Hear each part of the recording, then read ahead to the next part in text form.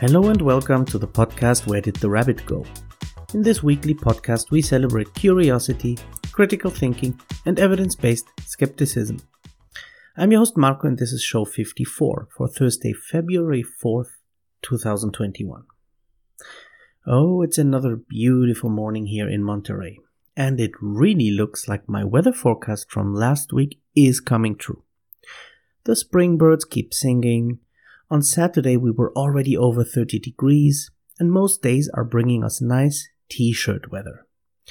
And now that we are in February, really anything can happen, as they call it Febrero Loco here. Crazy February. Usually heat waves and cold fronts are alternating every 2 or 3 days. But it really looks like we're not going to be cold anymore. What a short winter. Oh, hang on, where's my coffee? For today's show, I'm bringing you something that you shall find very interesting. But it was something that I have been overthinking for quite a while now. Should I really talk about something that is personal on the show? But then, overthinking is really one of the issues here, precisely. So I have decided to do it. Because it might be actually very useful to some of you dear rabbits. Or to some new listeners who I, of course, am welcoming here to the show. Maybe you found me because I'm promoting this episode a little more. Well, to stop rambling about it, today I'm going to talk about my own mental health journey. What is it like to find out that you are not what we like to call neurotypical? After that, let us play another edition of Find the Fake, our game where I give you several news headlines or facts, but one of them is fake, and you get the challenge to find out which one is the fake. On TikTok they call this game 2 Truths and 1 Lie, and on the very amazing podcast, The Skeptic's Guide to the Universe, they call it Science or Fiction. So it's not really my idea, but I love to play this game. And to close the show, I will also give you a little update on my TikTok growth challenge. Around Christmas, I set myself the goal to go from just 70 followers back then to at least 1,000 by the end of January. So how did that go? Stay tuned and you will find out. But first, let us dive into this very personal mental health rabbit hole that I prepared for you this week.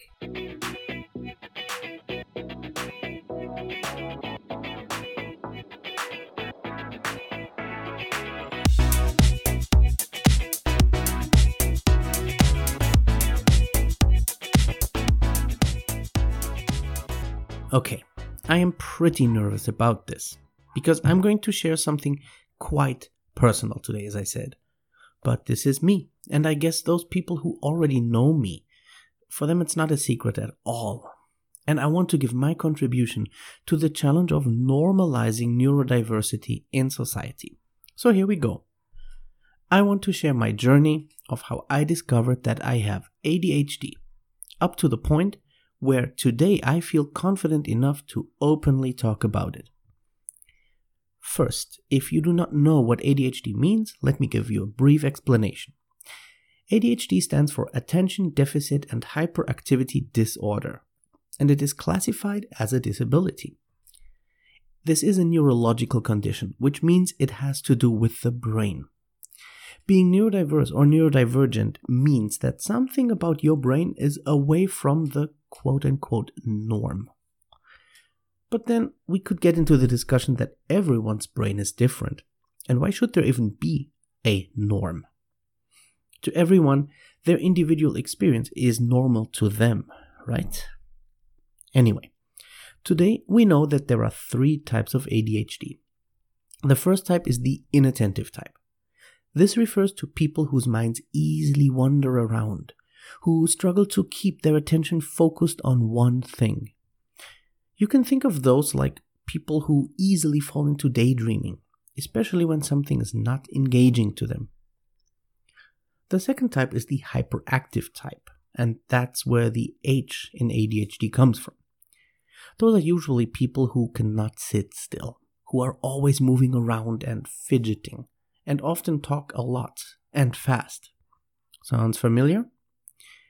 those are also typically those students in the classroom who are giving the teachers a really hard time. And then there is the third type, which is by far the most common one, which is the combined type, people who are both inattentive and hyperactive.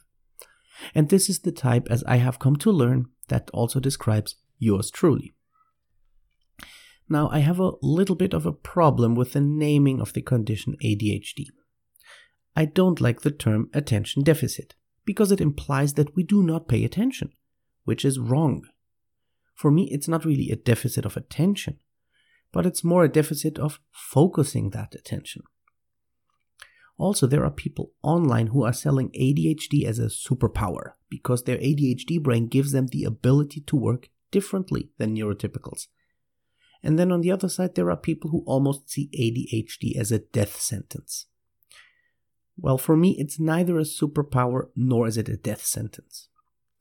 It has its advantages and disadvantages, but since we live in a world which is kind of more optimized for non-ADHD brains, there are many obstacles. So it's really about learning to live with your ADHD in a non-ADHD world, to develop coping mechanisms and strategies. Another thing that I don't like is to simply use one's ADHD as an excuse. So I repeat, it's a condition that many people are born with. It has a genetic component, which means that if you have it, it is very likely that you got this from one of your parents. And it is quite common. In the US, it's estimated that between 4 and 6% of the population have ADHD. So let's just guesstimate this to 5%. That means 1 in every 20 people. Which means in a school with a classroom size of 30 kids, which is a lot by the way, you should expect there to be 1 or 2 kids on average with ADHD in every single classroom. But the same goes for every other group of people, like sports teams or the staff in your workplace, and of course the teaching staff itself. This all means that just in the US, we're talking about more than 10 million people with ADHD. And here in Mexico, at the same rate, it should be about 6 million people. The fact is, you all know people who have ADHD. And often those people do not even know it themselves because they are undiagnosed. And just now we are learning that ADHD is probably overdiagnosed in teenage boys, but underdiagnosed in teenage girls. Chances are, because you are listening to this, that you know for a fact that you have ADHD or you are wondering about it. Anyway, enough of the theoretical jibber-jabber. Let's now get into my own journey and its different stages. The first stage, of course, was learning about it. So, flashback to the year 2018. I was taking a class for my master's degree in education, and the class was called Special Education in the Regular Classroom.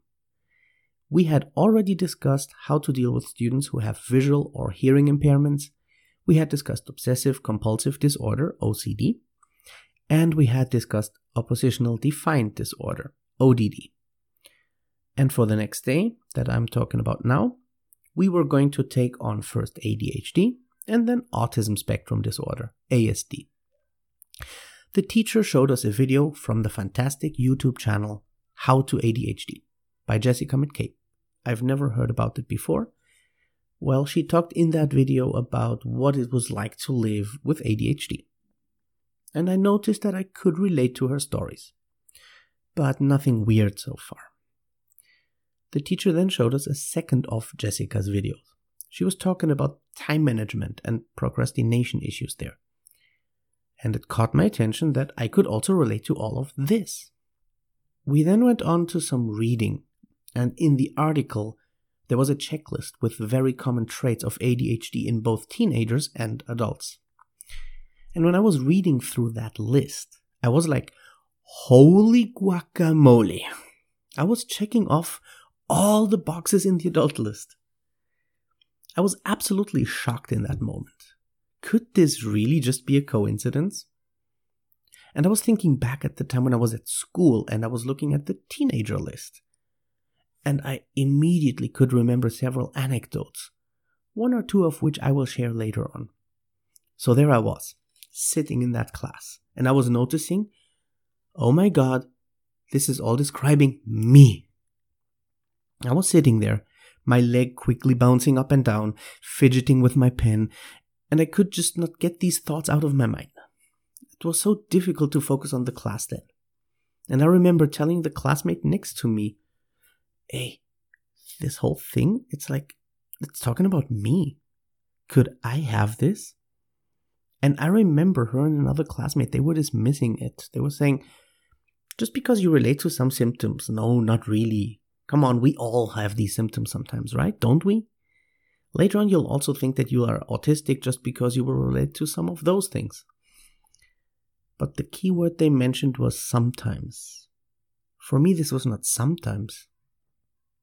What they were describing there happens to me every day. It was like a description of my personality. So after 8 hours of classes that day, we went home. And in the car on the long drive, I was still unsettled and super fidgety, and I could not focus. So that time I was not listening to any podcasts like I would usually do, because I would not have paid attention. Instead, I put some loud, quick music on, something like Scooter, Rammstein, Headhunters, something that I usually listen to, get all the energy out. When I got home that day, I had to discover this further. I had to go down this rabbit hole. So I got my laptop and I looked for How to ADHD on YouTube. And I think I watched about 10 more videos. One by one, Jessica was talking about my life experience. I just thought those things were all normal. The fidgeting, the forgetfulness, the overthinking. The fact that every little stimulus calls your attention. The trouble sleeping. The difficulty of being in crowded places like bars. Going on side quests when you're storytelling. The struggle of finding your turn in a conversation. The time management and procrastination trouble. Hyper-focusing.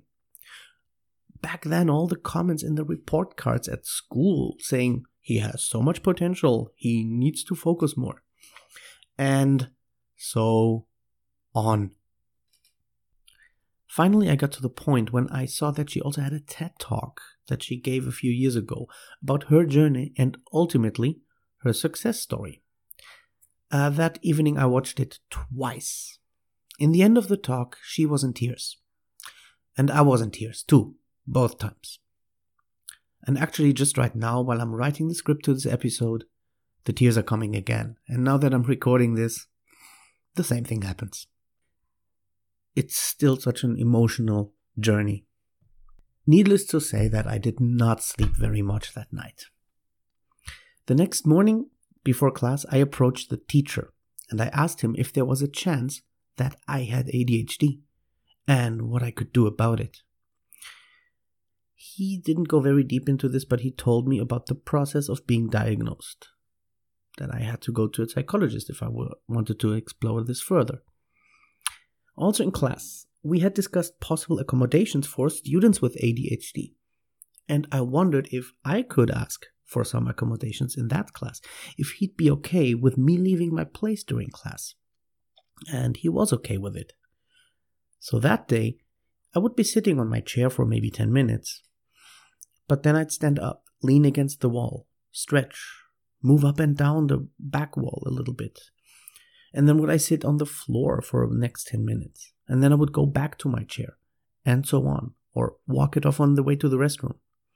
And guys, I cannot tell you the huge difference that made for me. I would focus so much better on the content of the class. And of course I would participate in all the group work. But it was that little freedom, having that choice of where and how to sit or stand, and to change that during the class, on my own decision, this made such a huge difference. So we do have to wonder, why do school kids in so many places not get that option and have to sit in one line staring at the board all the time? The course finished on that Friday. And after that, I went to a local store and bought myself one of those fidget cubes, which you can see on my Instagram page. Actually, here it is. I have it somewhere here. As you can hear. So, and I would use it quietly during many meetings. And again, huge difference. Just engaging my fingers in those constant, meaningless tasks. It helped me get that excess energy out, and meanwhile I could focus on the meetings. Of course, during those days I kept going down the ADHD rabbit hole on the internet, and I was becoming more and more certain that I probably had ADHD. I joined the internet forum that Jessica offers on her How to ADHD website and discussed with people who were already diagnosed, and I became more and more certain. Which brings me to the next stage. Classes of that school year started soon, and I was of course worried about anyone finding this out about me. I think we could say I was experiencing some kind of imposter syndrome. I was wondering if schools would even hire teachers with ADHD. I was thinking probably there are no other teachers with ADHD, so I needed to hide this. Or as the term that I found out goes, masking. I needed to mask my behaviors, which means put on a mask, act like a neurotypical person would act. In spite of my 15 years of teaching experience, I was thinking that, quote, my kind of people maybe should not be teachers. Which of course does not make any sense, but back then I went through that phase. Luckily, I remembered also that I have strengths in the classroom and what I am good at, and I pushed through this. So I got caught up in my routine, the classes at school, my afternoon German classes, and because there was not much time or money to worry about a diagnosis, I let it go for almost 2 more years. I was certain that I had ADHD, but I was thinking, well, it would have been nice knowing that when I was at school as a kid, but by now I have coped with this unknowingly for so many years, so I can just keep doing that. Flash forward to 2020, the COVID pandemic, teaching from home. Luckily, I could save up some gas money, which suddenly I did not have to spend. Summer vacations were just about to start, and a former student of mine from German classes 10 years back is now a psychologist, and she and her team had started, as an adaptation to the home office situation, to offer affordable sessions via Zoom. And there I was. I had the time, because summer break was starting. I could afford it. No more excuses about the long trajectories to get there. So I scheduled the first meeting. And first we discussed other things, because I wanted to find ways of arranging to the fact that both my kids and I were working from home, we're in a small house, and it became pretty much impossible for me to separate work life and private life. Which is something, of course, that we're all dealing with. But I wanted to talk about these things. Anyway, I think it was the 4th session where I asked for a test to diagnose adult ADHD. So what you get is a survey, for the British a questionnaire, which contains many true-false statements, boxes for you to tick off. Many of them about the current reality and also many of them about your childhood, looking back. In order to answer those, I called my mother in Germany. Hello, insect. All these questions were put into categories. There were 9 categories of being inattentive and 9 categories for being hyperactive, each category responding to one symptom. And in order to account for a diagnosis, those symptoms must have an impact on your life and must occur with high frequency. And I think it have to be 5 symptoms at least. So if you identify 5 symptoms, 5 categories which have a constant impact in your life, then it qualifies for an ADHD diagnosis. Just to give you an idea, the first symptom describes like this. Quote, do you often not pay enough attention to details or commit mistakes because of being sloppy in schoolwork, your job, or in other activities? End quote. And then there were like 7 different examples for the adult life and another 7 for the childhood time. In a similar fashion, the first categories of hyperactivity reads, do you often excessively move your hands, your feet, or move around in your place? End quote. And then there were 9 groups like this for each, so 18 in total. Of course, I'm not going to give you all the details now about my own diagnosis. That would take another hour. But to cut it short, I clearly present 6 of the 9 symptoms for the inattentive type and 6 of the 9 for the hyperactive type. And I also learned that back in school, I was more inclined to the inattentive type. But in my adult years, the hyperactivity kicked in, and I definitely qualify for the combined type now. Also, in diagnosing it, she agreed with me about the point that I had already made about having many coping strategies in place. And she thought that it was amazing that I was able to stick to the same job and the same relationship for many years, because that's not usually the case.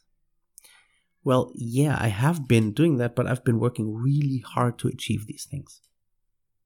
Well, finally, we also agreed that I would not need medication at this stage of my life, because I had managed to be, quote, high functioning, which is also a very loaded term of its own. Many people with ADHD or ASD don't like it. But I won't get further into this now. So in summer of 2020, at the age of 40 years, almost 41, I finally had my official confirmation of what I had been strongly suspecting for the past years, that I had previously undiagnosed adult ADHD. And still, I did not want to share this with other people, because the imposter syndrome came back. Also, I really thought that my kids and my students should not really see those imperfections about me. I know, silly, but I kept it for myself. Fast forward to December 2020, when I finally decided to produce content on TikTok. So originally also to help me grow this podcast. And I wanted to publish little educational clips about learning German, some tricks for math and physics classes. And I started following hashtags and accounts which brought me into places on TikTok. Well, the first one was, of course, Teacher TikTok. And the second big one was Neurodivergent TikTok. Several content creators who were very open about their ADHD and also some about their autism. Yeah, those two are different, of course, but there is some overlap between ADHD and autism. But what I also noticed was the overlap between Neurodivergent TikTok and Teacher TikTok. There are several teachers who are very open about their own ADHD. So I had to reevaluate that whole imposter syndrome. I am definitely not the only teacher with adult ADHD. There are, in fact, many of us. So on TikTok, people use that term type B teacher, which refers to teachers who have organized class content, but very messy workspaces like their desks, their drawers, shelves, or the classroom closet. Just like yours truly over here. And I bet that many of those type B teachers qualify for ADHD. Still being nervous about people from work maybe finding my TikTok page, which of course is just a matter of time, I decided to publish a few videos that I called Things I Had No Idea Were ADHD Related. Of course, among other things like math tips, German compound nouns, and hopping on a few trends. But after a few days, I was noticing something in my analytics. It were the ADHD videos that had more views, more view time, and more engagement. And especially on video number 6 of the series, I received a lot of reactions. And it became my first video going over 10k views and over 2k likes. I know, not that much, but still, much bigger than all the other ones. In that video, I was talking about the emotional roller coaster, that our ADHD brains pretty much just know 2 motivational settings, completely indifferent and entirely obsessed about something, with pretty much no in between. And that the thing you become obsessed about usually does not stay in that stage of obsession for more than 2 weeks. And there were many more people writing to me that they were identifying with this so much. And I answered back, I engaged, and I gave them advice. So there I was. These little video clips were for those people the same as Jessica's YouTube channel was for me. The entrance into the ADHD rabbit hole. And here I am, finally ready to share this. Open and public. And I know there is no way back, which still makes me nervous and it still makes me overthink this. Fighting the impulse not to erase this episode again. So if you're listening to this, you know I have not erased it. Let me just share one anecdote from my school time, which I remember vividly. So we're going back into 2nd grade, 1987. Elementary school, religious education, which is a mandatory class in German schools, by the way. Until you are 14, then you have a right to decide. So the class was boring. It was short after my birthday, and I had received my first digital watch, a Casio watch, which in the late 1980s was awesome. So instead of listening to the class with a teacher in her last year before retirement, talking about something I was absolutely not interested in, I was instead daydreaming and playing around with the amazing features of that digital watch. The alarm, the 2nd time zone, the countdown, and the stopwatch, in that order. The teacher noticed, and she pulled me up from my ear. Yes. She took the watch, and she had me stand in the corner for the rest of the class. Now, of course, in the year 2020, she would never get away with that. But I don't even blame her. Back then, teachers probably knew very little about ADHD. Today, things are looking differently. Let me close this with a little discussion of whether teachers with ADHD are a good thing or not. And of course, I will tell you that yes, we are. Duh. There is neurodiversity among students, so why wouldn't there be any among teachers? And of course, I'm not saying that every teacher should have ADHD. But what about one teacher in the staff of each grade level? What about the teacher of one of the subjects? There's absolutely no harm in this. Last Friday, I made this the topic of my live session on TikTok. And there were a few teachers who were sticking around, engaging with me, and pushing me to turn this, what I originally planned to be a 30-minute session, into 80 minutes. I just want to summarize the arguments for teachers with ADHD as quickly as possible. First of all, the ADHD brain gets bored easily. We are always seeking novelty. And the beauty of teaching is that no two classes are the same. You can prepare the same class for 5 groups on the same day, and each class will go completely different. Because you deal with human beings, and they will react and act in different ways. This is one of the beauties of being a teacher.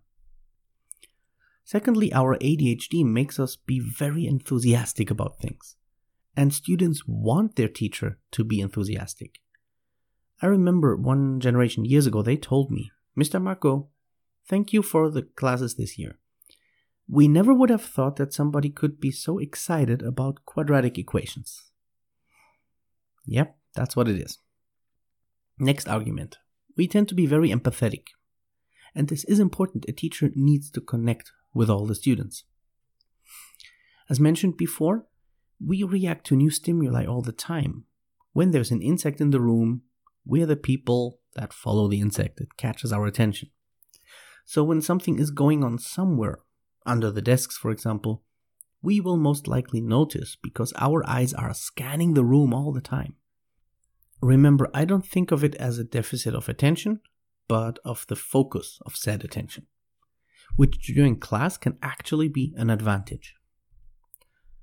Another thing, again, we get bored easily. So we look to create playful situations, which right now is a huge thing in education. The word here is gamification. And finally, if you're the hyperactive or combined type, the restlessness will make you move around a lot. Do you know those teachers who will just sit behind their desks for the entire class? Well, We could never ever do that. We will walk around the classroom all the time, whether it's in a class or during a test. Sure, I will eventually sit down on my chair, but probably no longer than 2 minutes, and I will get up again and walk around. And this is shown to be a positive feature of teachers. And yes, of course, there are disadvantages. We do struggle with neatness and cleanliness. We do struggle with paperwork, but remember, we can gamify it. And we do struggle sticking to a repetitive routine. But come on, every teacher has their own struggles. So it's not that we can't do it. I will always get the paperwork done. It just requires more energy from me to do it.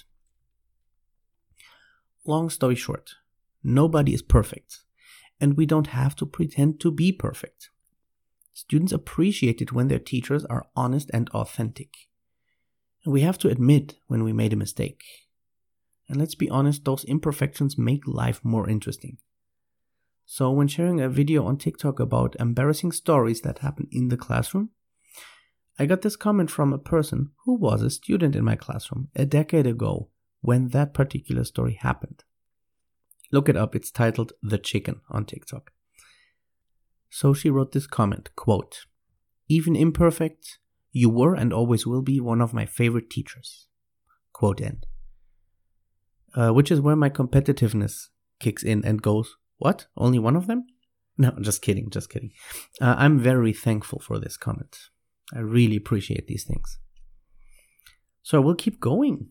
I will keep posting clips on TikTok and Instagram about ADHD. And I will keep engaging about it because it looks like it's hitting a nerve with many more people. And honestly, if what I do just can make one person feel a little bit about the way I felt when I was watching How to ADHD on YouTube, I will be more than happy. So if you have your own ADHD related anecdotes and you'd like for me to talk about them on the show, please share them. Just hit me with a DM or leave a comment on any of those TikToks. Really, I want to engage with that content. So, like mentioned in the beginning of the show, how is TikTok going right now? Have I gone viral already? Am I TikTok famous now? Nope. So far, a few clips made it over 10k views. That's about it. Have I met my goal of reaching 1,000 followers by the end of January? Yes. On January 31st, the count was at 1,293.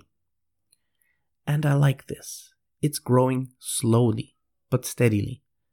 And much more important than the numbers, I am enjoying it. And it is engaging for me and for those people who are watching, which is great. Honestly, a smaller but more engaged community is much better than inflated numbers, if you're really just doing it for the numbers. We have to enjoy the journey. And I think TikTok is super ADHD friendly because of our short attention span, right? The video clips are short, 1 minute tops. So to close this segment, I want to give a few shoutouts. First of all, to Jessica McCabe, whose YouTube channel made a huge difference in my life. And I bet for many more people, just like me. To Andrea, who guided me in the process of diagnosing. And then to a different Andrea for that nice comment about one of her favorite teachers. And finally to Asa, Cynthia, and Mayra for engaging so much in Friday's TikTok Live and pushing me to keep going on. All of this has encouraged me to record this long, personal episode because it looks like it is relatable for many people, for many more people than I would have thought. Oof, this was quite long. Yeah, also when I was typing that, because I want you to know this, all these solo episodes, I am scripting them. I prepare the content before I write what I want to say, because otherwise I would just mess up all the time and I would never get it done. Of course, it's different in interview episodes. They all only have a short list of keywords and let the conversation go. But yeah, that's what I do for the solo episodes. I write everything down that I want to say, because I noticed that works for me. That's one of my coping strategies. Yeah, and One last comment. If you hear people saying, aren't we all a bit ADHD all the time or sometimes? Because they say, yeah, I forget things too sometimes. Or sometimes I cannot pay attention. Remember, this has to happen frequently. This happens in our lives all the time. This is not just sometimes. Okay, it's like saying, aren't we all diabetic just because we are showing one symptoms sometimes? Did I say one symptoms?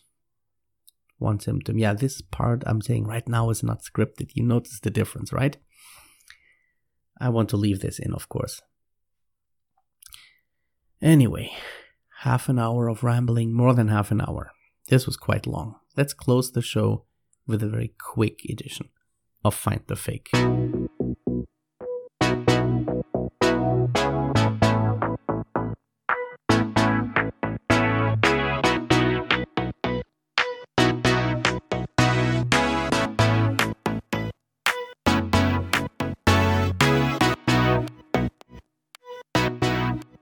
Okay, the show is already long, so let's keep this short and sweet. It's time to play Find the Fake, and this time it's not news headlines, it's just 3 facts about animals, and one of them has been changed by me into fake. Can you spot it? Here we go. Item number 1, humans are better than any other animals in long distance running.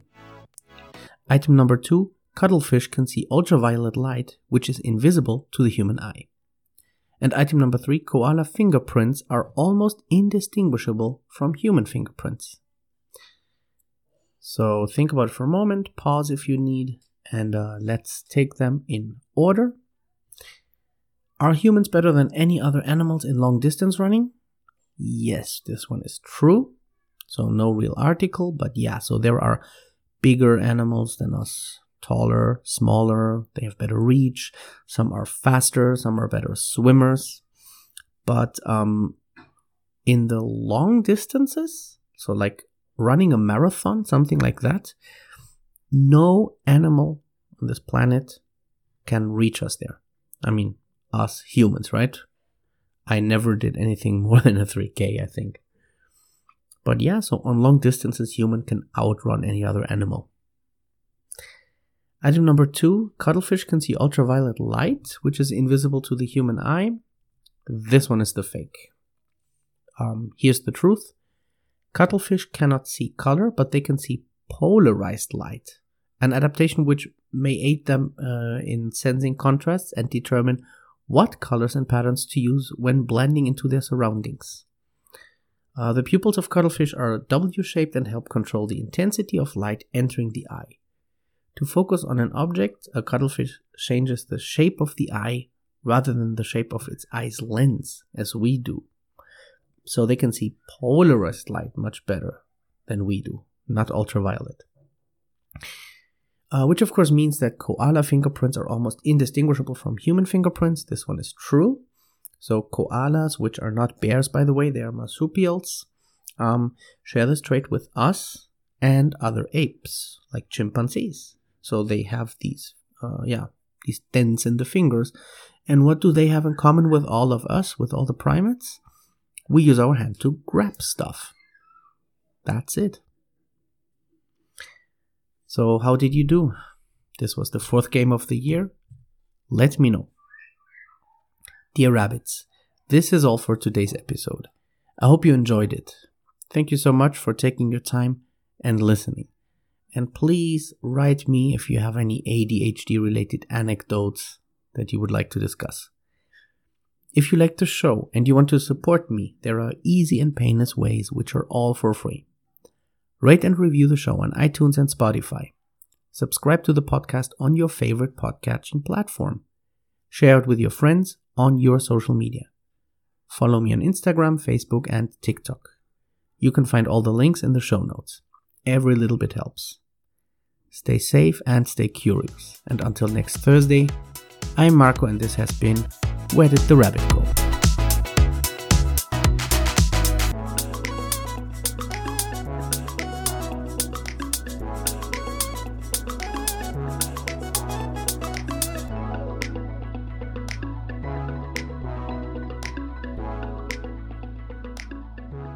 And I was short.